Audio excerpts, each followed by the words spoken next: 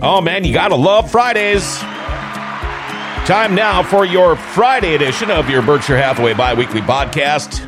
Realty expert John Brodeen standing by. We'll talk with him right after this. Real estate can feel a lot like this, but you should expect more when you're buying or selling a home.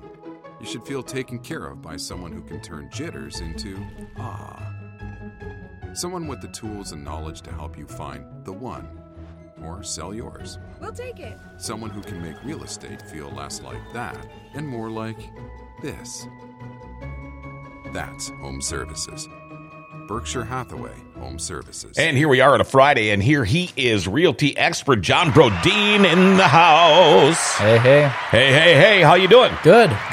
Big plans for the weekend? I'm not sure yet. I don't know exactly what we got going on. Yeah. Things change when you have children, don't they? Yeah, they become the plans for the weekend sometimes. Yeah. They do. Yeah. You still do your Saturday thing? Yeah. Oh, that's cool. Saturday, I'm always there from like 1 until almost 4 usually. Sure. Okay, I wanted to ask you about this. This is something that we have talked about numerous times on these Berkshire Hathaway podcasts, but maybe not this exactly, but people, and I've dealt with this, especially since learning and meeting you guys and learning a few things. People that try to sell on their own, for sale by owner. Yeah. Once in a while, it works. It seems to me, with the people I know more than not, it doesn't. Yeah. It kind of fails, but there's got to be common mistakes that are made from people that are trying to sell on their own. Yeah, and even if it does work and they get the place sold, how much money did they leave on the table? Sure. Less, exposure. How much money they leave on the table? How much work? How much this? How much of that they didn't realize they had to do? Yes. Yeah. So in general, I can break it down to 4 different types of mistakes that cost the for sale by owners the most money. And I'll go into each one of them because this is going to sound kind of broad, but it comes down to staging, pricing, marketing, and negotiating. So first, when we're talking about staging, and these are 4 things that you need to – these are 4 things that almost any really good agent is going to get just perfectly right, and that's going to lead to a really great outcome, selling for top dollar with minimal hassle, and netting them the most amount of money. That's what it's all about. With staging, you a lot of times don't see them do the proper decorating, rearranging of furniture. These are things that real estate agents are going to help with. What furniture to leave versus what furniture to move out. Decluttering, that seems basic, but when you don't have any guidance on this, you might not know what specific things need to be decluttered and what is decluttered enough and what's not. Cleaning, you'd be surprised how many for sale by owners I walk into where it's just not clean enough. If a good agent lists a place, they make sure it's spotless clean all the time. And then stuff that you shouldn't have visible in showings or photos, things like, just as an example, pet stuff, and there's a few other examples of things that you should never leave out, never have visible in photos, and these are things that for sale by owners never get right. Yeah.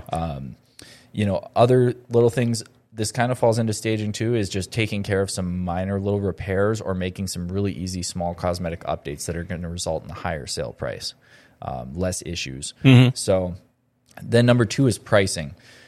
So when you're pricing a property, the most important pricing tool that agents use and that a for sale by owner would be using is going to be comparable sales, closed comparable sales. What I see often is for sale by owners, they don't know what's a comp and what's not a comp. There's certain things that will make a recent sale a comp, but it has to be similar enough to your home where even if it's sold on your street, I've heard of for sale by owners thinking that a sale down the street is a comp, but theirs is a ranch and their comp is a 2-story. Yeah. And the comp is 500 square feet larger, and it has a master bathroom and theirs doesn't. And, so they like to be aspirational with the homes that they think are comps, maybe the ones that tell them their house is worth more, but an appraiser would never actually use that as a comp. Right. Don't they know what comp is short for? Yeah. Comparable property. Exactly. Right. I know because when I bought my house, it was a hard time because they had to comp other log houses. Yeah. And there's not a lot of those around here. But, you can't compare a ranch to a 2 or a 3-story big house. No way. And the other thing is, too, so the for sale by owners, your average person out there isn't going to have access to the MLS. Okay. That's the easiest way to search comps. Sure. People could use the city website, but you're not going to get the same type of details and photos that you're going to get on the MLS. You could maybe try to string things together the best you could using like Zillow, but your information might not be as accurate. Yep. And more importantly, you're not going to know the parameters that you have to search by. And I see a lot of them give a lot of weight to active listings. Active listings don't mean anything when it comes to appraisal. Okay. An appraiser doesn't give any value to, the home next to you just listed at $330,000, because who knows, they might fail to sell or they might end up selling for $280,000 in a year. Okay. Yeah. So a list price isn't going to mean much. It factors into our marketing strategy and some of our pricing, but we're not going to give nearly as much weight to an active listing as we do to a closed listing. Okay. When I do a CMA, it's all closed listings, and then I'll look at the active listings to see where we fit in with those active listings and how we compete. But active listings certainly cannot be the only thing you're relying on. So a lack of all of this knowledge makes it really easy for them to get it wrong on their price, and oftentimes everybody thinks that their own home is worth more. Well, of course. Just because it's theirs. Yeah. And they want to find reasons that it's worth more, and they're hopeful. So overpricing is one of the biggest mistakes you can make. It's probably more harmful than underpricing. And you see a lot more overpriced for sale by owners than underpriced for sale by owners. That's for sure. And that causes even less activity. Now let's talk about the marketing, because this also really ties in with activity. I think this would be a big one, yeah. Yeah, you never will, it's very rare that you'll see a for sale by owner with professional photos. They didn't do the staging right. So let's say they even did get professional photos. The staging, it's not going to look great. Even though they have good photos, their photos aren't going to look great because they have the wrong stuff showing in the photos. Right. It's too messy. It's too cluttered. Things aren't decorated properly. Things aren't arranged properly or not optimally. Buyer's agents aren't out there trying to sell their home. When I list a property on the MLS, there's 250 agents in our market, and probably 50 of them are great full-time agents that are working with multiple clients at once. All those people are trying to sell my listing if they have buyers in the price range. A for sale by owner doesn't benefit from this. If anything, agents might try to avoid for sale by owners because there's sort of a stigma with for sale by owners. Every agent has dealt with a for sale by owner that's extremely difficult to deal with. Yeah. It's extremely difficult to get your clients in there on a showing. Another thing almost all for sale by owners do is they want to be there for the showing with the agent and the buyer. And oftentimes they kind of hover over and make it awkward, and you're afraid to speak freely. The buyers are afraid to speak freely about what they're seeing because they don't want to offend the owner who's right there hovering over them. The owner, you just see they might draw attention to things that are issues and try to tell the buyer they're not issues, but anybody in their right mind is like, yeah, that's not true. Yeah. So that makes the showings quite awkward for both the agent and the buyer. Oh, I bet. So it's just, and let them do your job. There's some exceptions where people don't make these mistakes, but the more importantly, it's the stigma around for sale by owners that they're just notoriously, in many cases, difficult to deal with. I suppose a lot of them, they're know-it-alls. Yeah. They think they're know-it-alls. They think they're know-it-alls. Sure. And that comes through a lot. They also, something for sale by owners maybe don't know is they're going to attract a lot of unqualified buyers, maybe people who want contract for deed financing. They can't get a mortgage, but they think the for sale by owner will work with them on something. Or they attract low ballers because they think since the for sale by owner isn't paying a commission, the buyers think that they should be given that discount to them, and the seller thinks they're going to get that discount. It's difficult. And let's see. So, we kind of talked about how it makes buyers uncomfortable when the seller is present there for the showings. And then another big one, fourth, is negotiations. So here's the big thing that you should know about this. Agents know the norms.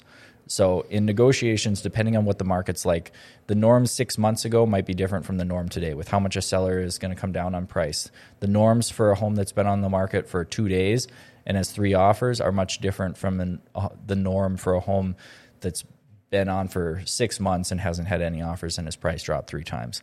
So the sellers don't know these. So what often happens is the seller either maybe concedes way too much, or they are unwilling to concede a reasonable amount, and they lose the deal over something like this. Yeah. The other thing is they usually don't know the standard contingencies, for example. So they might refuse to use to allow a contingency that's completely standard, and that almost all homes that sell had that contingency as a part of the offer, right? So they might buck things that are totally normal and cause themselves to blow up the deal, or they might accept things that are very advantageous to the buyer, not advantageous to them, and they don't know it's not normal to accept that. So they have no guidance on their end.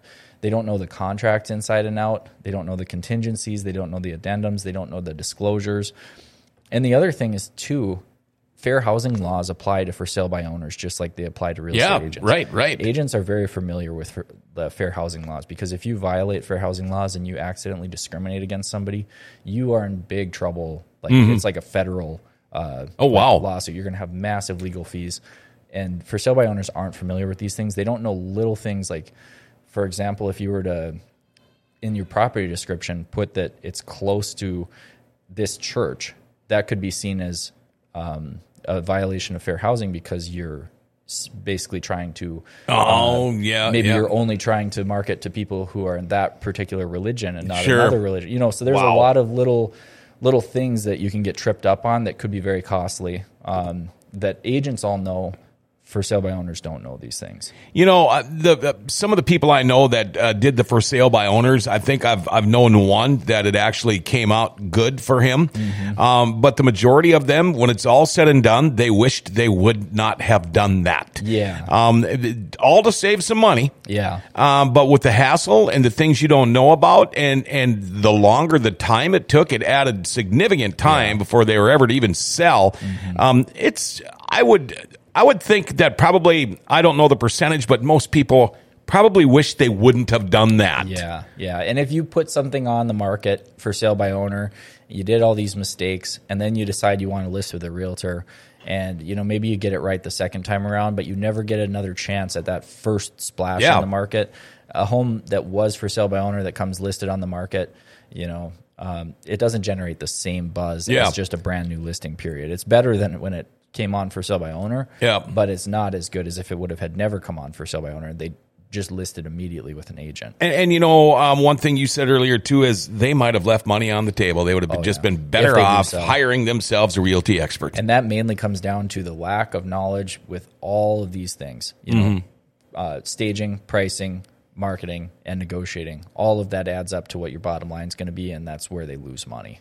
Well, bottom line, like you said, is get a realty expert, folks. Don't try to sell by yourself. The FSBO for sale by owner, you know what? You might think it looks great, but I think you're better off going with somebody like this guy. How does somebody get a hold of realty expert John Brodeen? Yeah, my cell number is 701-213-5428. You can call or text me on that number. Check me out on TikTok, Instagram, YouTube, Facebook, LinkedIn. I'm everywhere posting videos. You'll be able to find me easily. So, hey, you have yourself a wonderful weekend. Yeah, you We'll too. catch you in a few weeks. Sounds good. All right, there you go. That's Berkshire Hathaway bi-weekly podcast. Love the guy, realty expert John Brodeen. We'll see him back in a couple of weeks. Otherwise, we'll be back Wednesday with another one of these podcasts. Till then, everybody, have yourself a wonderful weekend.